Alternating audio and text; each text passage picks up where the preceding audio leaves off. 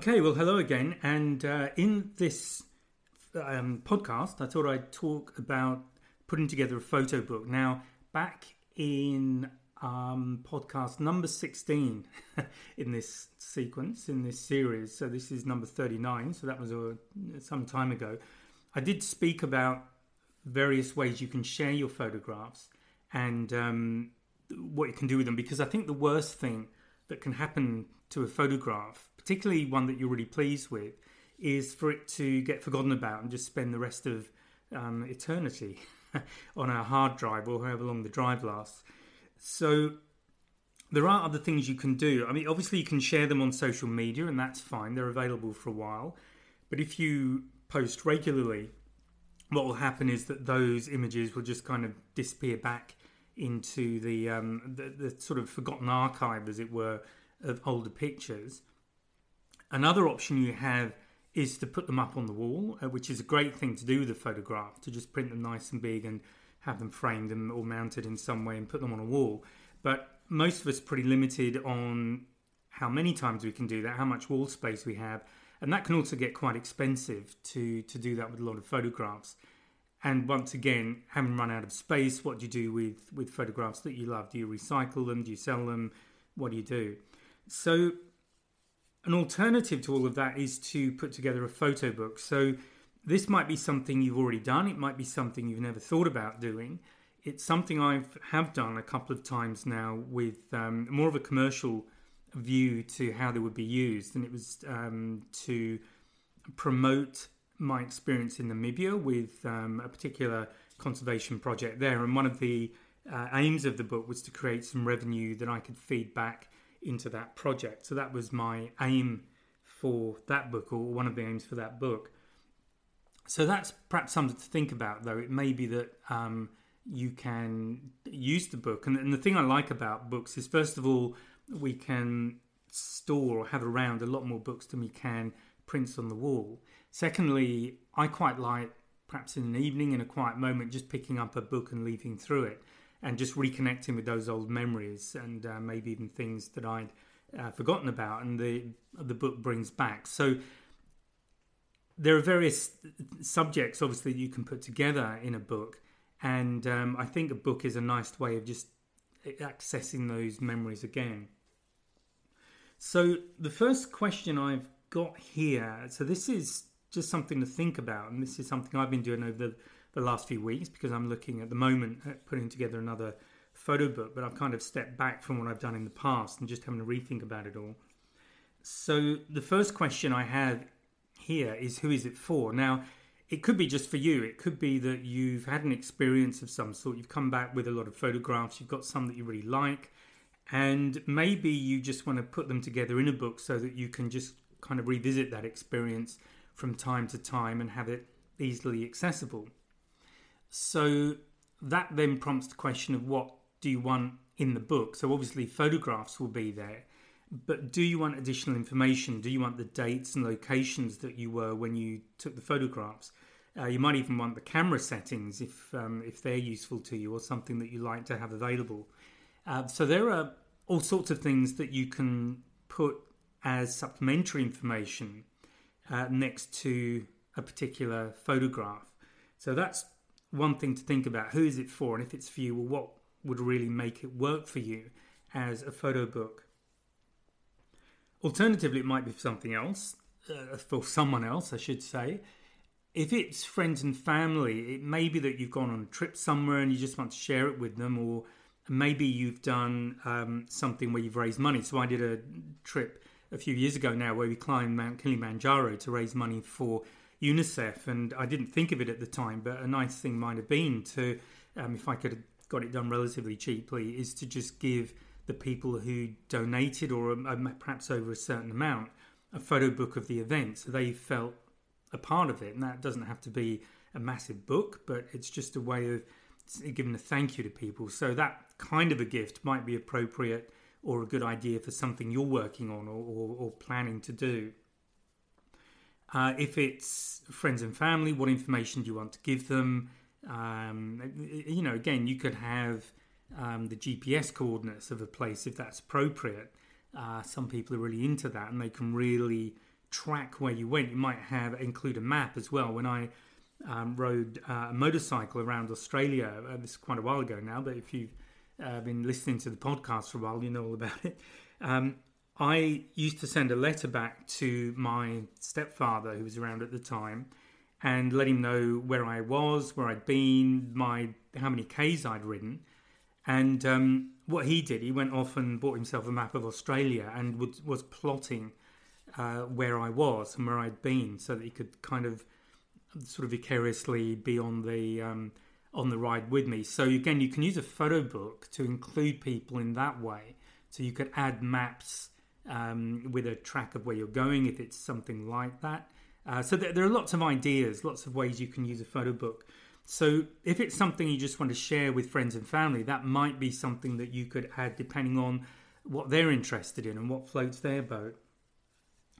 Alternatively, it might be for a broad audience. So it could be for schools, for children, for just people at large. And then what do you want to do? Are you sharing the experience, or do you want to educate them? Is there an educational element in there? So that might drive the kind of photographs that you choose, and also how you put them together. And I'm going to talk about that in a moment. It will also determine what additional text you have against the photographs. So you might have a photo book in the end with photographs and a lot of text, a lot of explanatory text, maybe diagrams if you want to go down that path. Or it might be photographs but with a small amount of text, just picking out certain aspects that photograph is perhaps looking at, something you want that photograph to prompt people to think about. So that's another way of just creating the photo book and creating something that goes beyond just the pictures, something that tells a story or sends a message. What's the message you want the book to pass on to the people who read it? So these are all aspects of who is the book for.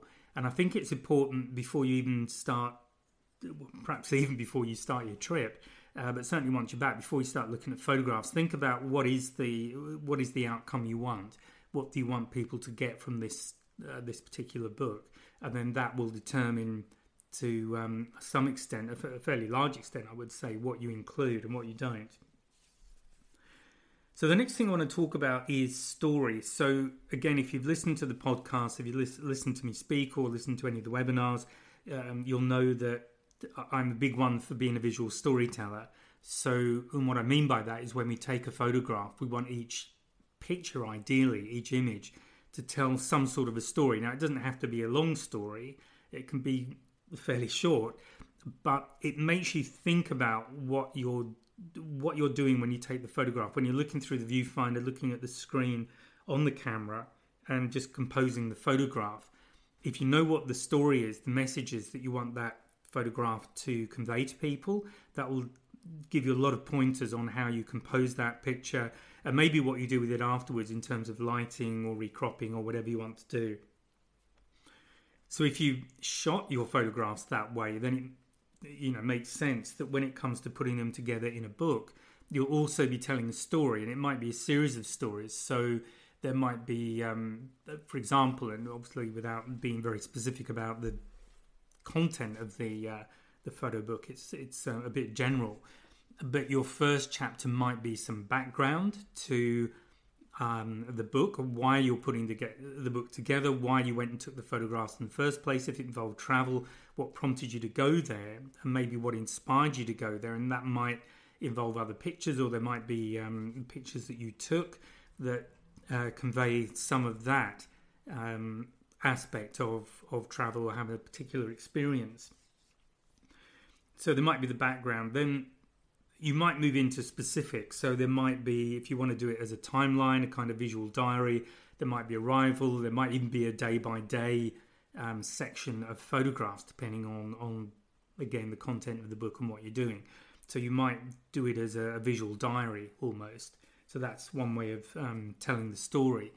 Or it might be by area, if you're traveling through different areas, the experience of each area, maybe have link photographs that would just show the road or the railway journey or the boat, however you got from one place to another, just one image or two images which give people something of the flavour of how you travel, because often we'll focus on the destination that we were aiming at, or the multiple destinations, but we don't always take pictures of how we got there. And often that can be perhaps as interesting in some regards as the subject that you've gone to shoot at that place. Certainly for some people, they might have seen lots of photographs of, let's say, the Taj Mahal, which is obviously a very well photographed place. But what's it like walking down the road to the Taj Mahal? What about the area you walk through just before you get into the Taj Mahal? How about the road journey you had getting there, or the train journey, or whatever it was, whatever got you there? So again, this is perhaps more at the planning stage before you go, but if you hadn't thought this through before you went, it may be that you've got some photographs you can use to just provide these little links between one section and another.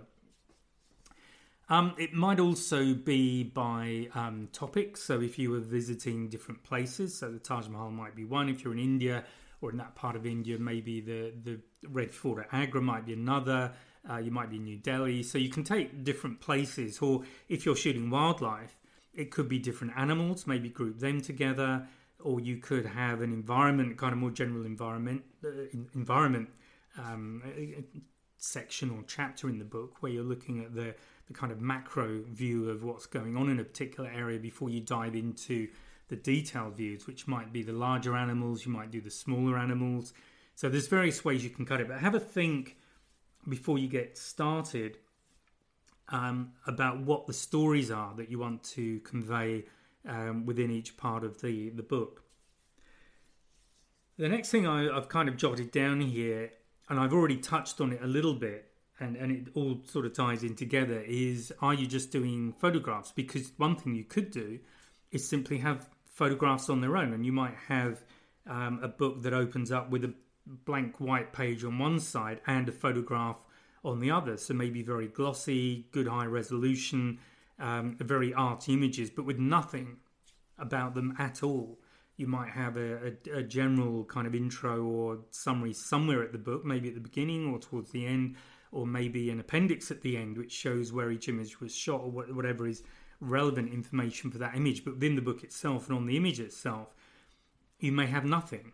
And again, we're kind of into this less is more approach, where people can just simply take in the image and let it mean whatever it will mean for them, so they can create their own meaning around that image and however you've chosen to compose it. And if you're building a story in there, the story that you thought you were writing or recording when you took that photograph might not be the story that somebody else sees when they look at it, because when we look at images, we're looking at them through the glasses, if you like, of our life experience, and we'll tend to interpret things differently depending on what we've experienced in the past. So that's one way of doing the book, going down the less is more path.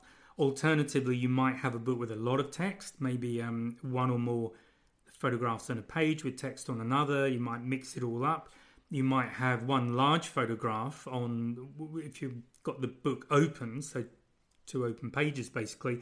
One page might have one large photograph, the other page might have a series of smaller ones, which could be the same, they could be different but kind of supporting the main photograph. If you've shot a fast sequence of shots, you might have one picture that you really love, one that kind of really captured what you were going for, but the smaller pictures you might have a series of other just images in that sequence. So if you've done a burst of images, that might be a nice way of showing it, particularly if you've done it several times. You could well have a sequence of pages, so the double page spread would be a large image on one page, and on the other page a series of smaller images made up from the burst that you shot.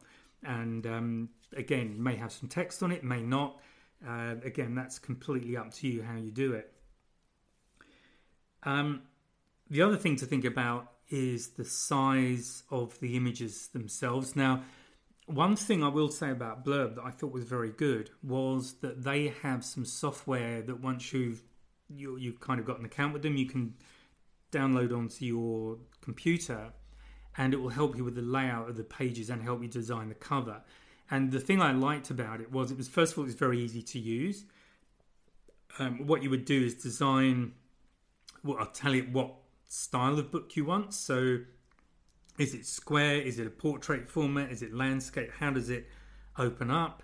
You determine the number of pages, the gutter, all of those things. And there's lots of help available to help you with the sort of the basic parts of constructing the book, and how much to leave at the end for the binding and all these things. But what they would allow you to do is to drop an image. You'd upload images into the software, and then you would put them onto the book layout, and it would tell you whether you were making the image too large for it to print well. So it's obviously got the resolution of the image. I think they're all JPEGs on that particular package.